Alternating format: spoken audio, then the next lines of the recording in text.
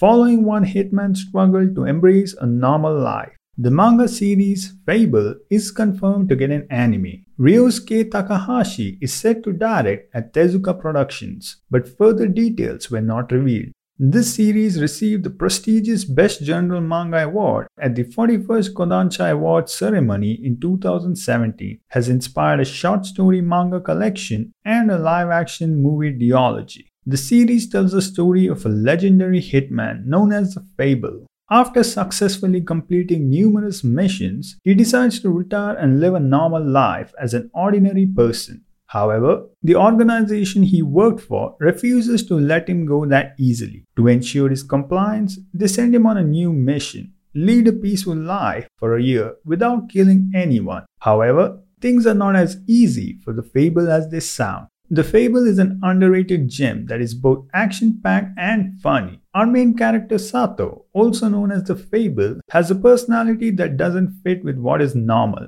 Except for his favorite comedian, he doesn't really show any emotions and is someone who enjoys sleeping naked in his bathtub. His childlike behavior that is both weird and fascinating doesn't help either, as he is portrayed to be a dumb person who doesn't understand how society works but is learning and trying to live a peaceful life.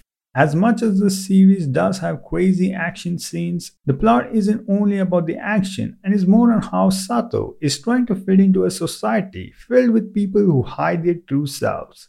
We see plenty of emphasis on Sato's interactions with the world as he learns more about how things work.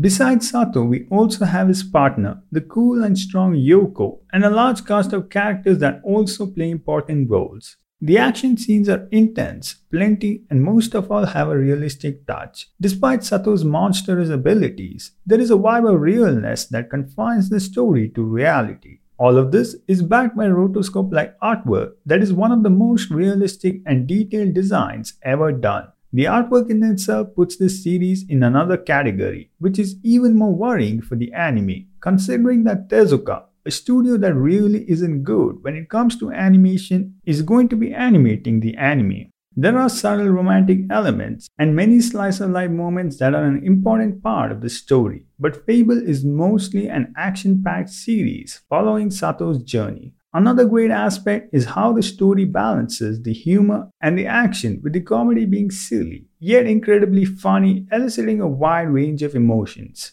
The series doesn't skimp on the dark stuff, with sensitive topics like prostitution, abuse, stalking, and even attempted rape, but they are all handled carefully and aren't thrown around for the sake of the plot. Really, despite being backed by a more experienced director, and although we have yet to see how this will turn out, I can only feel the series deserves a better A+ class treatment. There really isn't anything quite like this series, both in story and style, and is without a doubt one of the best realistic action Hitman stories. If you enjoy a show with plenty of really cool action that is dark as much as it is goofy, following a realistically overpowered main character as he tries to live a normal life, then this show is a must watch, or at the very least, a must read.